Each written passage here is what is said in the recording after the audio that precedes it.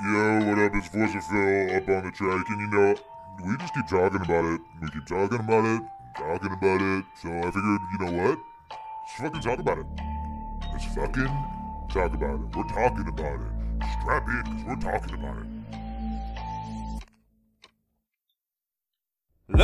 Looky, what did we just top deck? Expressive iteration about to create some nonsense. Put the best card in our hand, exile a fetch, land, crack it and stack it and pack it in. Let's talk about the bands. Watsy, let us have a little chat. I got an offer you can't refuse, 2 treasures off the stack. But seriously consider it and open up the shed. You whip out the band hammer, I will quip a Twitter thread. Expressive iteration gone, what's gonna happen now? Same story as Dreadheart Arcanist, Oko Thief of Crowns. Same thing as Treasure Cruise, Larissa the Dream Den, Deathbright Shaman, Ren and 6. Why we keep pretending? Uro lays in wait just to bring upon his wrath. There's a saga building constructs, power level, different class. Teferi not set, draw engines and log pieces. How the fuck am I the only player who seems to see this? The problem is systemic, it goes back to Innistrad. Cheap threats, days, wasteland, that's the problem, child. The cards I said before, they've all been in Delver. Brute forcing down with Uro and Sagavan, remember? Burnt out on the block? Fuck it, see what happens. The best deck will just adopt the next new best plan of action. I don't have all the answers, but what we're doing, it ain't working. Can we all at least agree to have a future that's uncertain? Try a sample platter of the format up on Moto, where a different card is banned to collect data to look over. You don't even have to share it, transparency is so hard. But maybe your next ban announcement will hit the correct card. Fuck, man, I just don't know. Fuck it, just hit the hook, bro. Just hit the hook. What it do?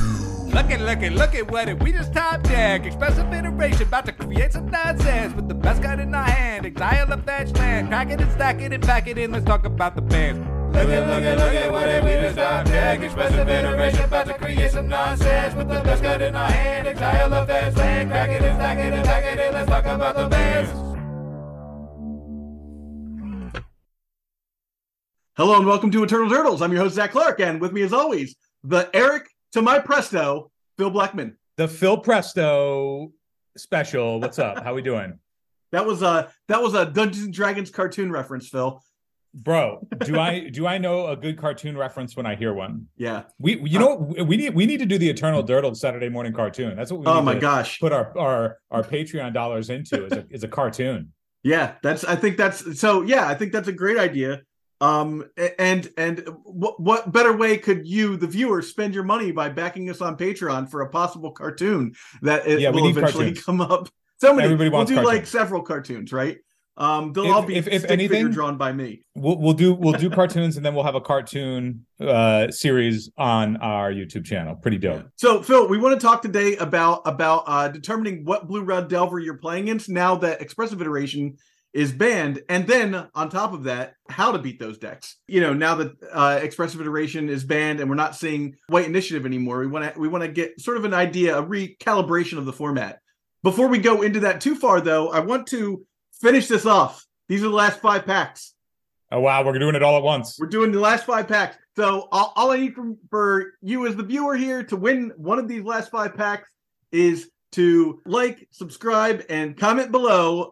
You can comment anything you want. I literally don't care. Just a comment. And we're going to be giving away 2004, 2022, 2021, 2006, and 2016.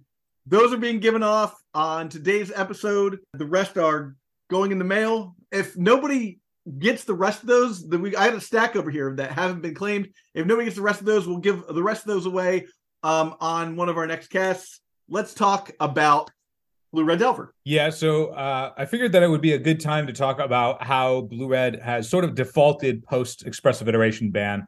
And I've seen, looking through Discord and some matchups or deck lists that I've seen across various websites, playing at my own local, I've noticed that primarily there are 2 camps that people have moved to thus far, both of which keep the deck in only 2 colors, though I have seen some people like Roland at my shop, I've seen sort of start to branch back into Grixis a little bit because he's always been a Grixis gamer at heart. But for the most part, I've seen Blue-Red is staying Blue-Red, and the camps that they're devolving into are 4X Predict builds or Spell Dancer and Minor Misstep builds.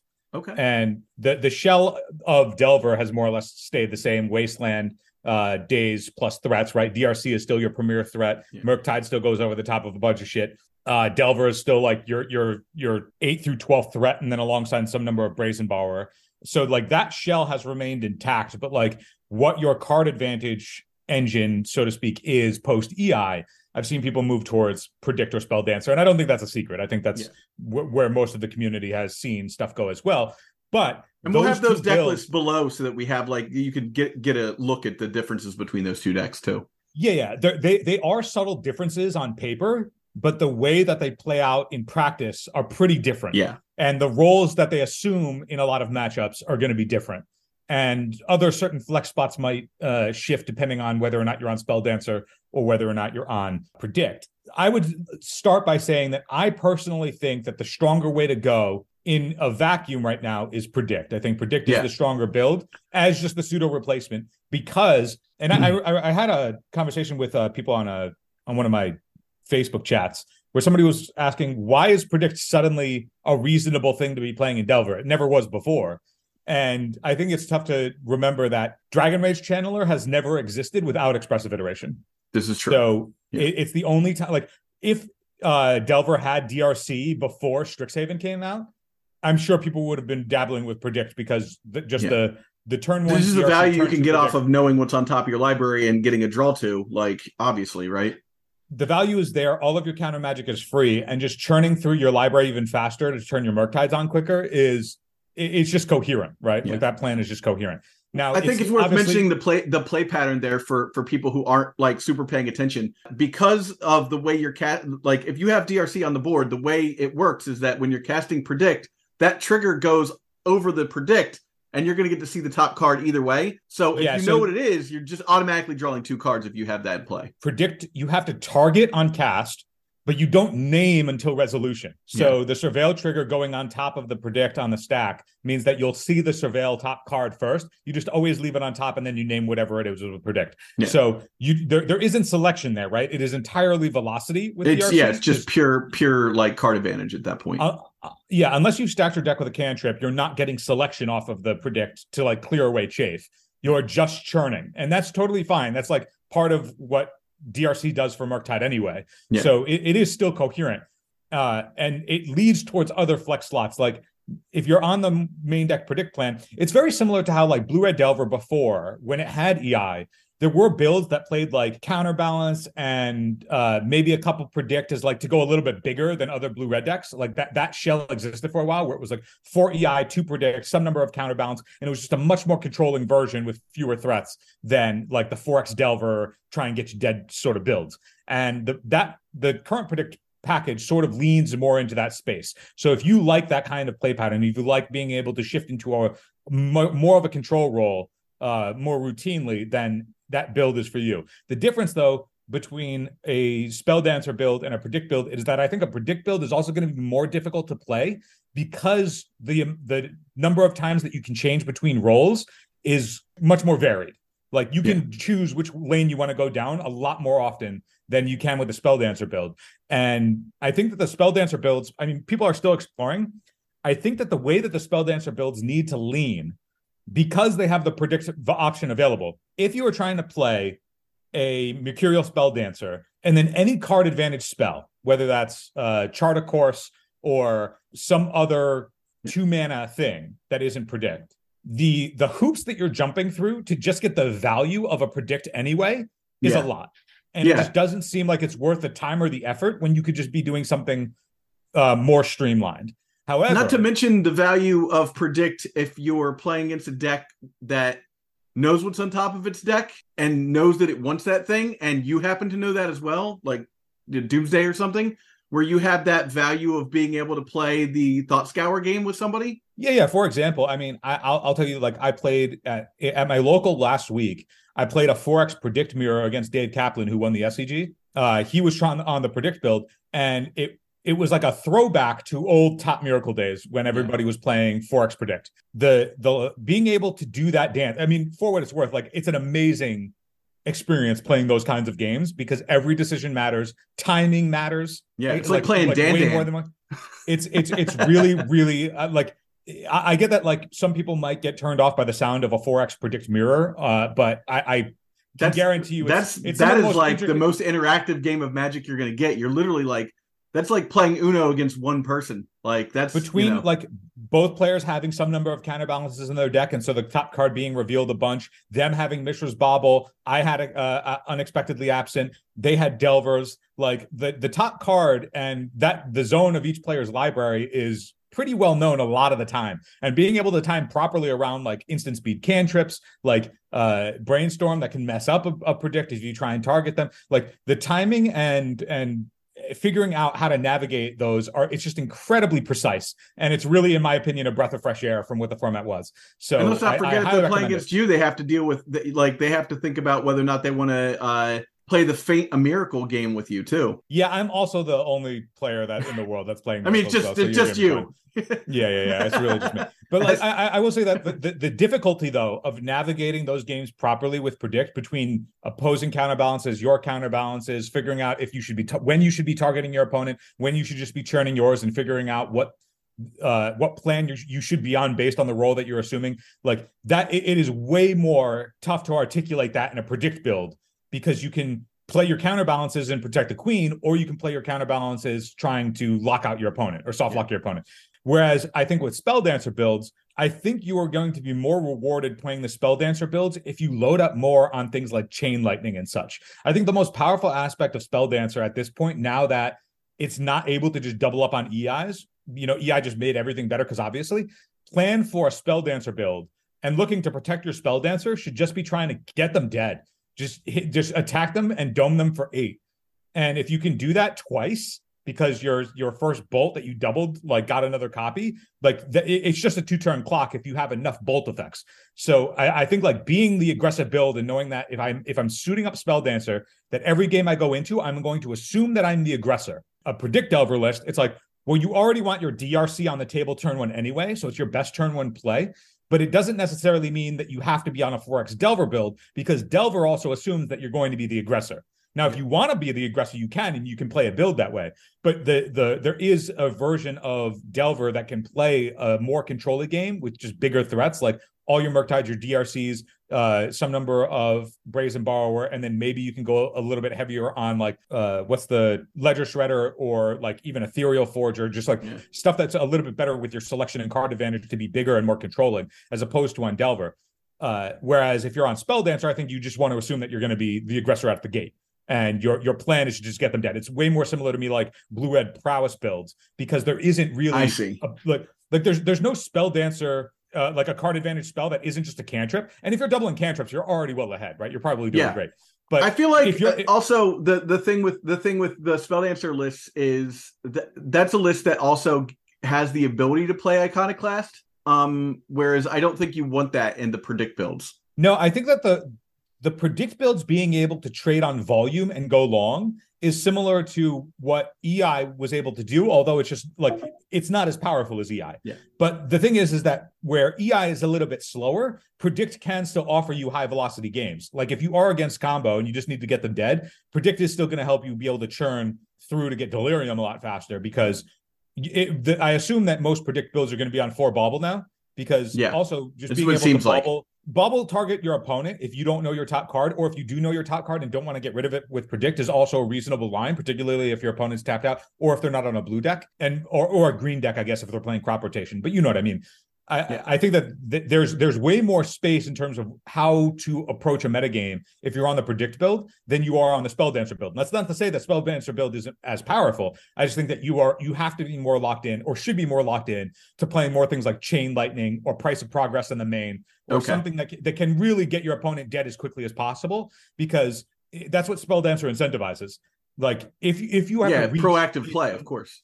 Proactive play, it's unblockable, so you know you're already getting in for 2 damage. Assuming that your opponent plays at least 2 fetches and is down to 18, then by the time that you have hit with Mercurial Spelldancer and doubled up twice, the game should be over, right? Like you should not be trying to play a long game, hoping that your 2-1 survives, or having to protect the queen around your 2-1, as opposed to where if you're playing with DRC, the investment for DRC being only 1 mana is literally half of what it is for Spelldancer. Whatever they are trading with to get rid of your DRC is going to be at parity or worse. It's almost always going to be up, right? Yeah. It's always going to be like if they have to spend at least a mana or more, the only time that they're not going to be doing that is anybody who snuffs you out. But if they traded 4 damage, that's probably still fine pretty too. Good for you, yeah, with where you're at. Yeah. Unless you're playing against Death Shadow, and then that's probably not fine.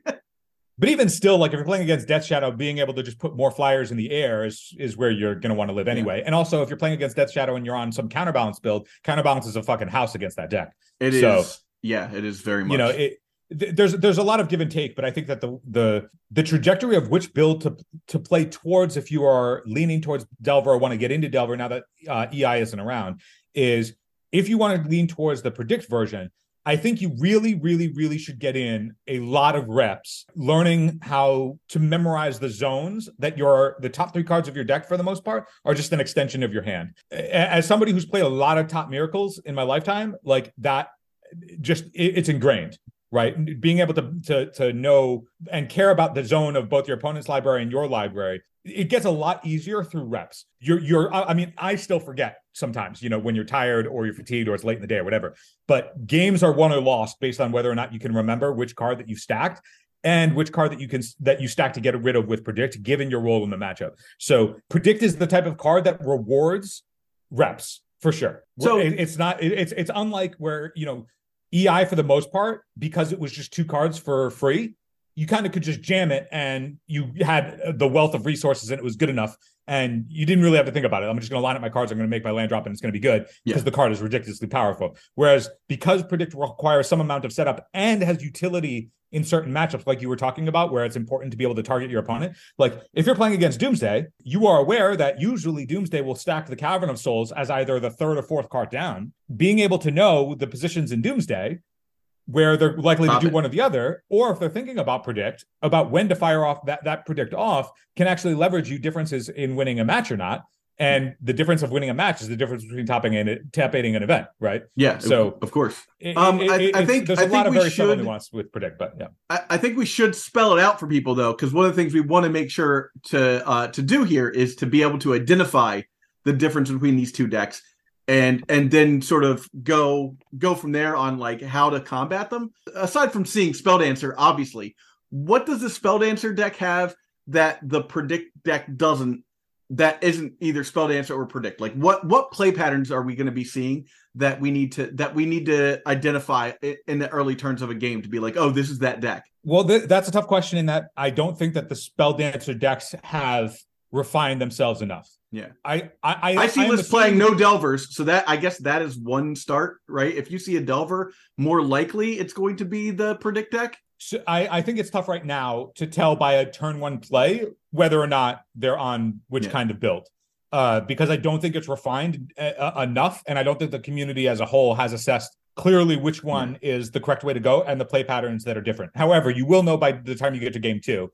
Yeah, and of course. I think that if we were to assume that the Spelldancer decks will eventually evolve to become very much more aggressive, I'm talking like 2x Chain Lightning or something in addition to the bolts, like essentially they want to be a blue-red burn deck, which is where I think Spelldancer is maximized the most because it's the most threatening. If you go up a bunch of cards, but your opponent is still able to remove the Spelldancer, those cards then still need to convert and the game is going to go long. And it's fine. You have Murktide to clean it up, but I don't think that the deck is necessarily as well equipped to do that because you already had to put so many resources into converting the Spelldancer, whereas Predict, you just got to have you just went up a card. It's way cleaner. It's way easier.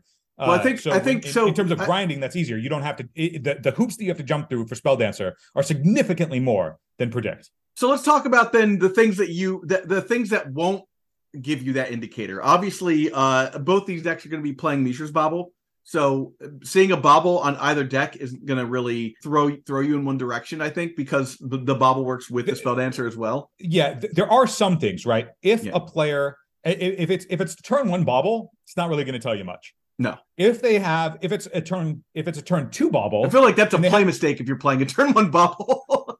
Not necessarily. You probably should have mulliganed like, your hand. No, I mean, there are times where it's like if you're playing, it's not always going to be the case, but if it's turn 1 Bauble and you want to know what kind of deck am I playing against, do I want to spend my turn 1 cantripping for counter magic against combo, or do I want to get onto the table with a threat and not necessarily and be shields down? That can be relevant, that can be useful. So it's not, it's like if you have Delver Bauble, but then you don't have any protection and you play against a combo deck, they could just turn one you. Like if you're playing against Reanimate or something, there are things where it's possible that you would want to do that, right? It's not just a total wash. I'm not saying that it's not common, an ideal first turn play, but yeah, I get you. But it's also not like you also have like the turn one, like I want to use my fetch land as an effective scry. Like there are those plays. But I think that if somebody plays a bauble on turn 0 or on their turn 1 without playing a threat and they target you, they're probably less. They're less going to be on predict, I think. Okay. I would. I mean, this. Yeah. So if they're targeting you, they're more likely on the spell dancer. The thing is, like, all of this is grain of salt, right? I don't think people have figured out how to properly navigate with the correct builds yet, because I don't think they're refined. But if they play a bubble on turn without a DRC on the table, if it's turn 1, they have one. If it's turn 2, I'm sorry, if it's turn 2 and they have a land and they play a bauble and not a threat and they target themselves, I would assume that they are on predict. Yeah. Because the information there is, they can, if they have 2 lands, they can choose whether or not they want to play a fetch or a non-fetch, and then they can predict away a card that they either want or don't. You know what I mean? And at that point, like it will come to your turn, and then you'll have a better idea, because they'll probably have cast predict at that point, right? Right. Well, but that also lets you that there is some amount of information to be gained in those types of scenarios where if you know that they're on a predict build, or if you're assuming that they're on a predict build, like let's say they go fetch, or no, sorry, if they have a Vulcan play. And on their turn 2, they play a bauble and target themselves before playing their land. And then they play another Volk. Sort of signals to me, okay, they're on predict. That also would mean that they potentially also have another fetch, which would also then represent, okay, what is the possibilities of the top card of their deck? Well, if it's a land, they don't need a fourth. So it's reasonable that the top card of their deck is a land, in which case maybe it's right that I want to fight over the predict. Because if they already have another land in hand, and there's it's good nuanced play too. Yeah. It's very subtle and it's very nuanced, but that's also where I mean by, like, the games are way more intricate because there's that kind of information to be gained, whereas there isn't in EI games. EI is just free volume. Just casting EI on turn 3 and putting land to play and having access to another card, right? You kind of just have to fight over those hammers. But that also is to say that if Delver is going to split, right? If it's Spell Dancer and versus Predict, the tools to combat them are very different as well. So I'm in the Legacy Blue-White X-Control Discord. There's been a discussion about how do you play against Delver? How do you board for Delver? Stuff like that. And the talk of, like, do you play Minor Misstep? Do you not play Minor Misstep? Because Minor Misstep is, it's good against all the threats, but it's not good against Spell Dancer. Yeah. So, it's like, are you supposed to, like, what is the counter magic that you play in addition to Force that is going to be good against the, a broad spread of the field, but assuming that Delver is still going to be the highest percentage non-stompy deck. Yeah. And I was saying that I think depending on the build, if Spell Dancer stock is the one that people lean towards more, like let's say the Spell Dancer build becomes more popular, then I think Mystical Dispute becomes a stronger option. Okay. Right. Because I was going to say Spell Snare, but I think Mystical Dispute is probably better right now. Spell Snare, also a totally reasonable option. I lean towards Mystical Dispute just because I have nightmares about a Narset or Teferi resolving against me. And so I want a counterspell that can catch. But, like, Spell Snare is also fine because it would catch either Spell Dancer or Predict. But if that's the thing is that I'm surprised more people weren't playing Spell Snare in the EI era. Because it didn't have enough of a spread. Yeah. It really only caught just hitting EI. Well, the thing is that you got to think, too, that towards the end, it was an initiative meta. And Spell Snare has nothing in initiative. Yeah. So So you really couldn't do it because, like, it only caught one thing in Delver and nothing in initiative. Yeah, so that makes sense. It was a tight play. Like back in the day when Spell Snare was main deckable, it was like when Top Miracles was still around and like Snapcaster was everywhere, Counterbalance was everywhere. Yep. Like there were a lot of Tarmogoyf existed. Yeah. Tarmogoyf existed. There were the spread for 2 was just way steeper than it is now, where Fire Design sort of pushed everything into like Uro and Planeswalkers. And it either costs or 2 and mana X. spells. Yeah, or the 2 mana spells aren't actually 2 CMC like Murktide. Murktide is a perfect example. Yeah, but I think that if you're on the predict builds, a counter magic that goes up in stock is Flusterstorm, because the predict is instant speed. It means that they can fight because you can fight at instant speed or look to trade up cards positionally in certain board positions. Before EI as a sorcery, you kind of just have to jam. and you just jam. There isn't really any nuance to when you do it. Do I have a land drop open? Cool. Do I need to find something specific? Hopefully it'll find it. Jam, right? There isn't like, how do I time this in order to leverage it to its maximum potential? I mean, to some degree where you're like, well, I want to keep this for as long as possible if I don't need the land drop so that I know what tool I'm looking for. But beyond that, there isn't really, a depth of consideration for when I should cast an EI. Just cast an EI, find another EI, and go to town. Because Predict has so much utility beyond just going up cards, knowing when in different matchups to fire it off, the possibility that your opponent might show you the top card of their deck, that's all really nuanced information that's useful to figure out your timing of Predict. The thing is that if you get into positions where you're in Predict mirrors, when you are firing off your Predict in response to your opponent's Predict, because if they target you with a Predict, because we know the top card, and you fire and catch it back and then stop their Predict from converting to cards, that's a big deal. Yeah. Or if you're like, okay, I'm going to Predict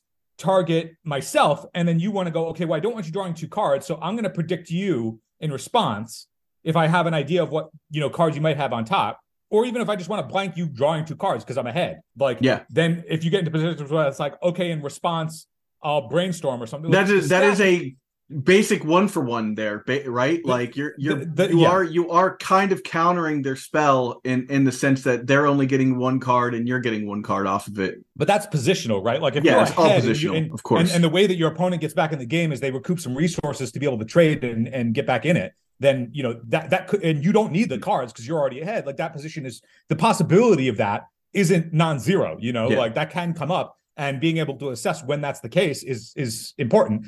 This is all to say that Predict is an incredibly intricate and fun card to play with. If Predict build becomes more popular, then I think Flusterstorm stock goes up. If the Spell Dancer build gets more popular, then I would expect things like Mystical Dispute stock to go up. Now, this is all contingent on the rest of the meta, of course, but it's sort of indicative of, like, if Flusterstorm stock go up, Stifle sucks, right? Yeah. Like if more Flusterstorms are played in a meta, then you shouldn't be on any builds with Stifle, because Flusterstorm just inherently is going to fuck your Stifle, right? Yeah. Like unless you're stifling the Flusterstorm. Unless you're stifling the Flusterstorm. Yes, good luck with that. The number of times where like it's Stifle sort of commits you to the line of having to be a mana denial deck. And of course. The second that like you have enough, you have 2 lands plus a fetch in play where you just don't need to move, and you go, okay, I'm gonna fetch. Your opponent goes, okay, I'll stifle your fetch. You can say, okay, I'm gonna brainstorm in response to stifle. You say daze you, then you get to or whatever, and then you get to fluster and catch multiple spells. That comes up a lot. Like it sounds like a convoluted play pattern, but like the difference between like, it's a blowout. If you can get a bunch of stuff on the stack, like playing Flusterstorm almost like it's a Mind Twist can truly happen. Like you haven't lived until you're like land fetch, and you go fetch opponent stifle, and then you just catch both of them with a fluster. Like 2 for 1ing with a fluster is really powerful, and Predict means that being able to leverage Flusterstorm is going to also be a powerful tool to like get reps with. Like learning how to balance, especially in a meta where if multiple people are playing the Predict, that it's that much more likely to happen. Also, Fluster, for what it's worth, in my experience, and it might be different in Delver, but in my experience playing Fluster, at least in Miracles, Fluster is way better defensively than it is offensively. Yeah, I mean, of course. So, and that's usually just because if you're playing it defensively, then you're going to have mana open. Whereas if you're playing it offensively, you're usually protecting something that you spent mana to cast already. So you're going to be lower to be able to. So in Flusterstorm on Flusterstorm battles, the defensive player with the fluster is usually going to have the stronger fluster because they'll have more open mana because they haven't had to commit anything to the board yet. Exactly. So something to keep in mind in that regard. Anyway, I want to make sure that we're staying on the rails for being able to tell the difference. But I think that's where the difference in the 2 Delver lists are going to split, and then being able to identify for play pattern purposes, early games where you know that they're on Spell Dancer, chip damage is going to mean a lot more. Yeah, because your life total is effectively cut in half if they copy something. If they copy something, that's assuming that the Spell Dancer builds recognize that they should lean more aggressive. I don't know if anybody else is going to agree with me on that assessment, but I think that they should go more aggressive. If that's the case, the chip damage means way more in the Spell Dancer builds than it does in the Predict counterbalance builds. I want to see people playing Shrapnel Blast. Yeah, you want to just sack your Mishra's Bauble? Yeah, sack your Bauble, right? You play your Bauble, it gets a counter. Then you attack, you get rid of 2 counters, and you Shrapnel Blast somebody for 10. Bro, you're saying, all right, I'm not going to use my Bauble to convert a card, and I have Why to convert have a card when you can convert 10 damage? Bro, I want a Bauble, a Shrapnel Blast, a Spell Dancer that's already oiled up. And like, you just have all the things in this scenario, bro. Yeah. You just have it all. Unbelievable. This otherwise dead card every time I don't have one of my 4 of artifacts. But yeah, the play pattern of, if you're playing against a predict build, it's more reasonable to take a couple of hits because they're not necessarily trying to burn you out. Where I think a Spell Dancer deck that's going to be optimized is going to want to be able to burn you out. Instead of the threshold being 3, if you have a Spell Dancer on the table, the threshold is 8. And 8 is a lot higher than 3. And you got to be very conscious that if you're playing against a deck that can double up their bolts, that you're dead a lot sooner. And so they're, as the more aggressive build, I think about, whenever I see a Spell Dancer build, I'm treating it way more like Monastery Swift Spear builds of old. Yeah, where you just like shot, you didn't know what was going to happen. You'd be like, I'm at 10. Who knows? Like, he could bolt, and like I'm at 8. Yeah, and then you just you're dead way faster. Even stuff like a Singleton or 2 of Fire Blast in your 5 Volcanic Island deck. That also isn't unreasonable to me as a way to just like kill somebody from 10 when going into the game that's your plan. It's like, that seems like it's trash, but it's when, if you're playing against a lot of builds, you just go, okay, my Force of Wills are meant to protect my Spell Dancers. I'm going to oil my Spell Dancer and I'm going to fucking 10 you. And you're just going to and kill you that way. Like, I think what this informs me is that probably Death Shadow, of the 2 decks that I own now, Death Shadow and 8-cast, Death Shadow is probably not going to be great for a little while, because Spell Dancer can get, like, it can attack through. If I'm trying to do that math with my life total, where I'm like, okay, well, I want to get down to like 6, so this hits for 7 or whatever, like, I feel like it's that much harder in a world where people are doubling spells. It depends on the spells that are being doubled. I mean, if you're doing a lot of work for an aggressive deck, then that you've played against those kinds of decks before. Yeah, your play patterns just have to adjust to be like, okay, they'll do the work for me, so I shouldn't necessarily like fetch shock myself a bunch.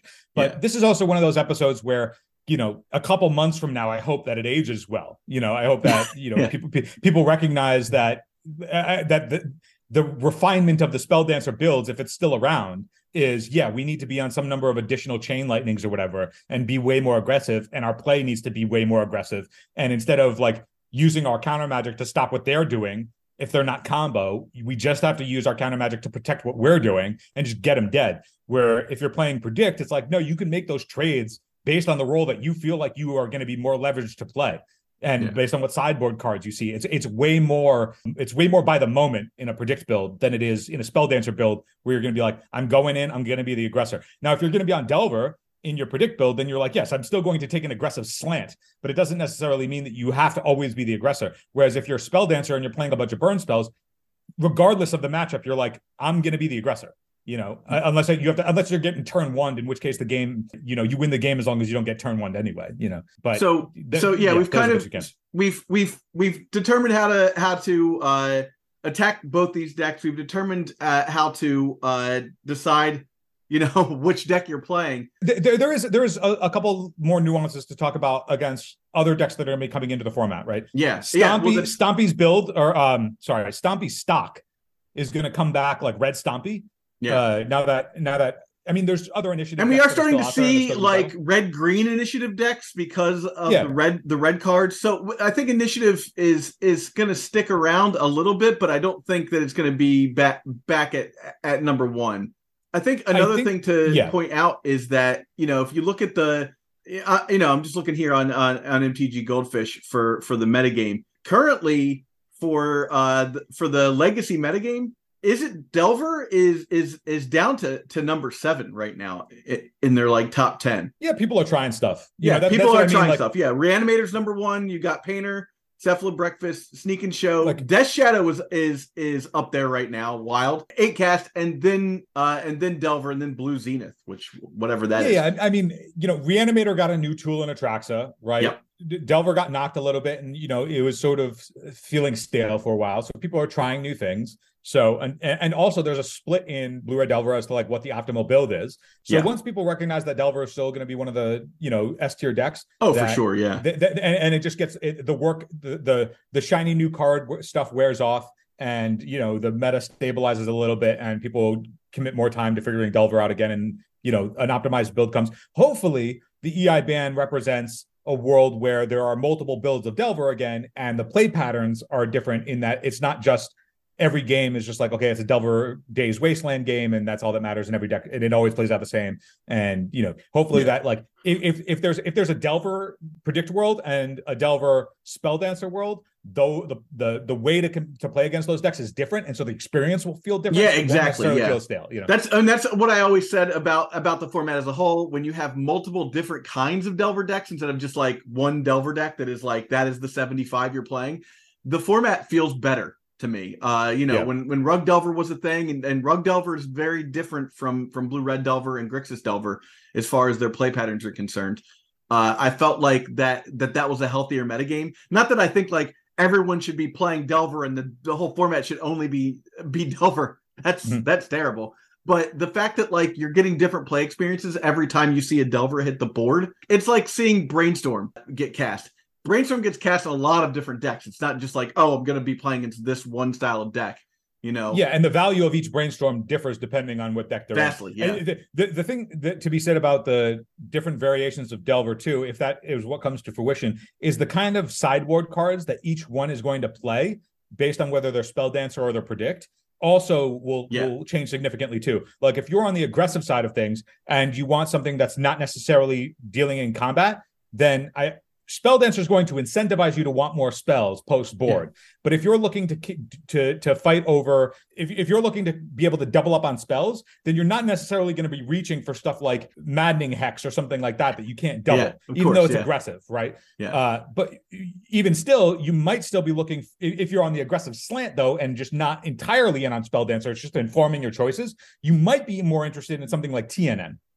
Still, because you just want to be able to close the door. You just play an unblockable deck. Right. Whereas if you're on, and I've even seen the builds that are dipping into green post board to move up into Minsk just to go bigger and over the top. Okay. I've seen a bunch of decks that are just like, we want to splash that. But there's also some things to consider if you're on a Predict build versus you're on a Spelldancer build. If you're on a Spelldancer build and you want like haymakers against certain opponents, stuff like Meltdown is still hot, right? Yeah. Like it's a spell, it's cheap, it's going to turn your thing on, you're going to be able to oil it up and get to town. Whereas if you're on a Predict build, it's possible that like splashing green and going back to something like Ancient Grudge might be the way to go, And it's very subtle, but like it's stuff that people will have to consider depending on the build that they want to play, which speaks way more volumes in terms of what you were doing with EI, where you just got to have it all. Yeah. So I mean, looking at this like top 10 of the metagame, that looks, we've leveled out our like spike of like there were two decks that were taking up like 20+% of the meta total. Now it's down to like the top two decks are 17%, but they're Painter and Reanimator, which are two vastly different decks than what we were seeing before. And this is off of like Moto results too, so it's obviously going to be a little bit different. But still, that looks like a healthy metagame to me. Yeah, I mean, I we're still in the world where we're settling. Like, I think Reanimator is very much overrepresented for how good it is. Yeah. Like, I think people are just skimping. I mean, I know personally, like, I am still like I lose to Reanimator a lot, and it's just because I'm still skimping on it because I just don't think it's going to maintain the percentage that it has. Fair. Because once there is more hate dedicated to it, it's like the pivot plan of going into show and tell against decks that can just be like, all right, dude, I'll just bring in my Power Blast when I know you have it.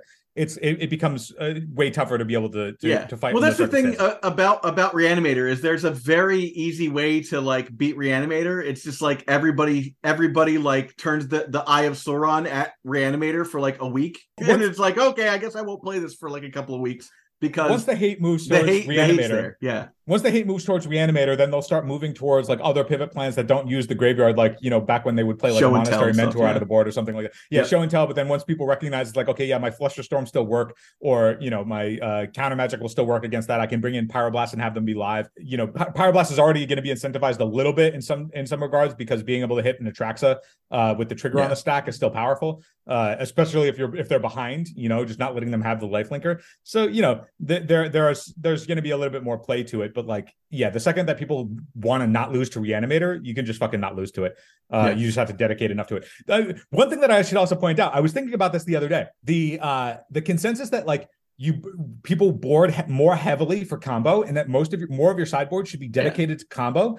And this can be a different episode, but it stems from the idea that you should be more heavily built towards making sure that you don't die to combo post board, because the number of turns that you have in a game against combo are fewer. Yeah, so I agree. Against decks that are grindier, if or when you go up or down a card isn't necessarily backbreaking all the time. Whereas if you don't have the tools you need against combo, you're just dead in the first 1 to 3 turns. So like you have to be well stocked up. That's a whole different topic. But like, you know, something to think about as we're talking about different sideboard strategies against certain things that when Delver's adapting. Yeah. Well, I think that's a good place to cut it. Again, please like, subscribe, comment for these packs. I want to get these out. I want to be done with the 30th countdown thing. I'll come up with something else to give away. Yeah, seriously, guys. Every time Zach brings it up, it's just a reminder that he beat me in that when we were in the finals of that side event, that he beat me, and I can't unlive it if we just keep pulling these packs. That's a great thing to comment. Team Zach or Team Phil for the next meetup. You know, like, I mean, at this point, I'm Team Zach. Win? I just want the pack. Just get them off. Just get them out of here. Who do you know? The next time we meet up physically, will it be Phil or will it be Zach? Right now, I have a vast advantage. Like, I think that Grand Prix in like 2014 was our last like big time matchup in like the 8th round of like a modern tournament that was like Storm versus Storm. Are you undefeated against me in major I don't events? think I'm undefeated against you, but I honestly don't remember all the times we played against each other. Yeah, I only distinctly remember. I remember Eternal Weekend, and we were in the finals because I was like, "This is awesome," and then he crushed me. But I don't remember beforehand. But I totally would believe that we were in a Storm mirror, and I got it was in the Richmond Grand Prix. That's like I feel like that's when like we first really were like, "Hey, this is a guy I know," like kind of situation. We were like, "Yeah, you know, there you go. I see you all the time. You see me all the time." And then we were both on the same deck. We were both. I mean, at that point, the reason that I lost was probably because I was trying to play Epic Experiment. You were definitely trying to play Epic Experiment. Yeah. For those of you who remember those days back when people would play Pyromancer's Ascension, Modern Storm, and when people would bring him Graveyard Hate, you'd be like, "All right, whatever. I'm just going to make a bunch of mana and cast Epic Experiment, flip over how much of my deck, and then." Ideally, you would be able to stack your deck or stack the stuff so that you would remand and bounce another Epic Experiment and then just keep storming out and flip your deck. And it's super sweet, but like you can't do it until you have until you're way later in the game. Well, anyhow, I think that does it for us this week. Thank you everyone for watching. All the stuff, like, comment, subscribe, all that stuff. Join us on our Discord. That link is below as well. Have a great one. Give me a goddamn hell yeah. It's Forza Phillip on the track, and we got a special treat today. Featuring on the track with me is my man, Me the Captain. Me the Captain, what it do? So you see, we've been getting done dirty by Rite of Flame as of late, so we figured it's time we done did it dirty back. Let's go. When we light up the stage, it's Rite of Flame you be casting. We were dumb and naive to think the worst that could happen was a couple sloppy goblins bombarding the red zone like Harden after he guzzled the dozen donuts. Cardiac problem. How's a Diet Dog ritual gonna help you cash in? If Cheapies taught us one thing, this ain't Weight Watchers the Gathering. Fully flavored, fully loaded, sauce it up, getting messy. Slather up the graveyard, make it sweet, sticky, zesty. Gluttony the game, Rite of Flame plays for keeps. Watsy be on fire with their band Hammer Shriek. Adding Rite of Flame to the pyre is nonsense, but this is Rite of Fire design, so banning good conscience. Cast one, double up, hat trick, flexing quad, single mana, seething songs like my angels, bless the top. Rite of Flame's dominant regardless of meta. The way culture wars the GOP's agenda. It don't apologize for not paying taxes. It doubles down and repeals the ban of lions in practice. Always lucky, never punished, that's what stone pilots do. Mile High Club is screwing you too. For the hell of the game.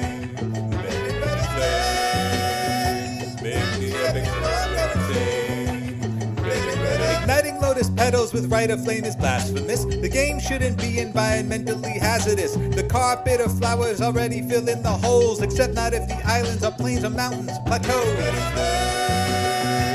It's for the hell of the game. Make the epic But who's playing Boros unless they're dyslexic? This ain't 2012, it's 2021 and it's hectic. Every card's got 10 yards of text like the scripture. Rite of Flame paints the game's image, big picture. It's for the hell of the game. Make the epic While we quarantine in the midst of pandemic, it's tough to send pizza or post signs at your entrance. You could be our heroes by boosting morale. Just ban Rite of Flame like wishing for cards in exile. Oh no. Don't do that actually, because you'll get DQ'd. But you could stop global warming and save these fucking dolphins if you just ban Rite of Flame. Ban Rite of Flame, save the dolphins. Hashtag ban Rite of Flame, hashtag save the dolphins. Let's go.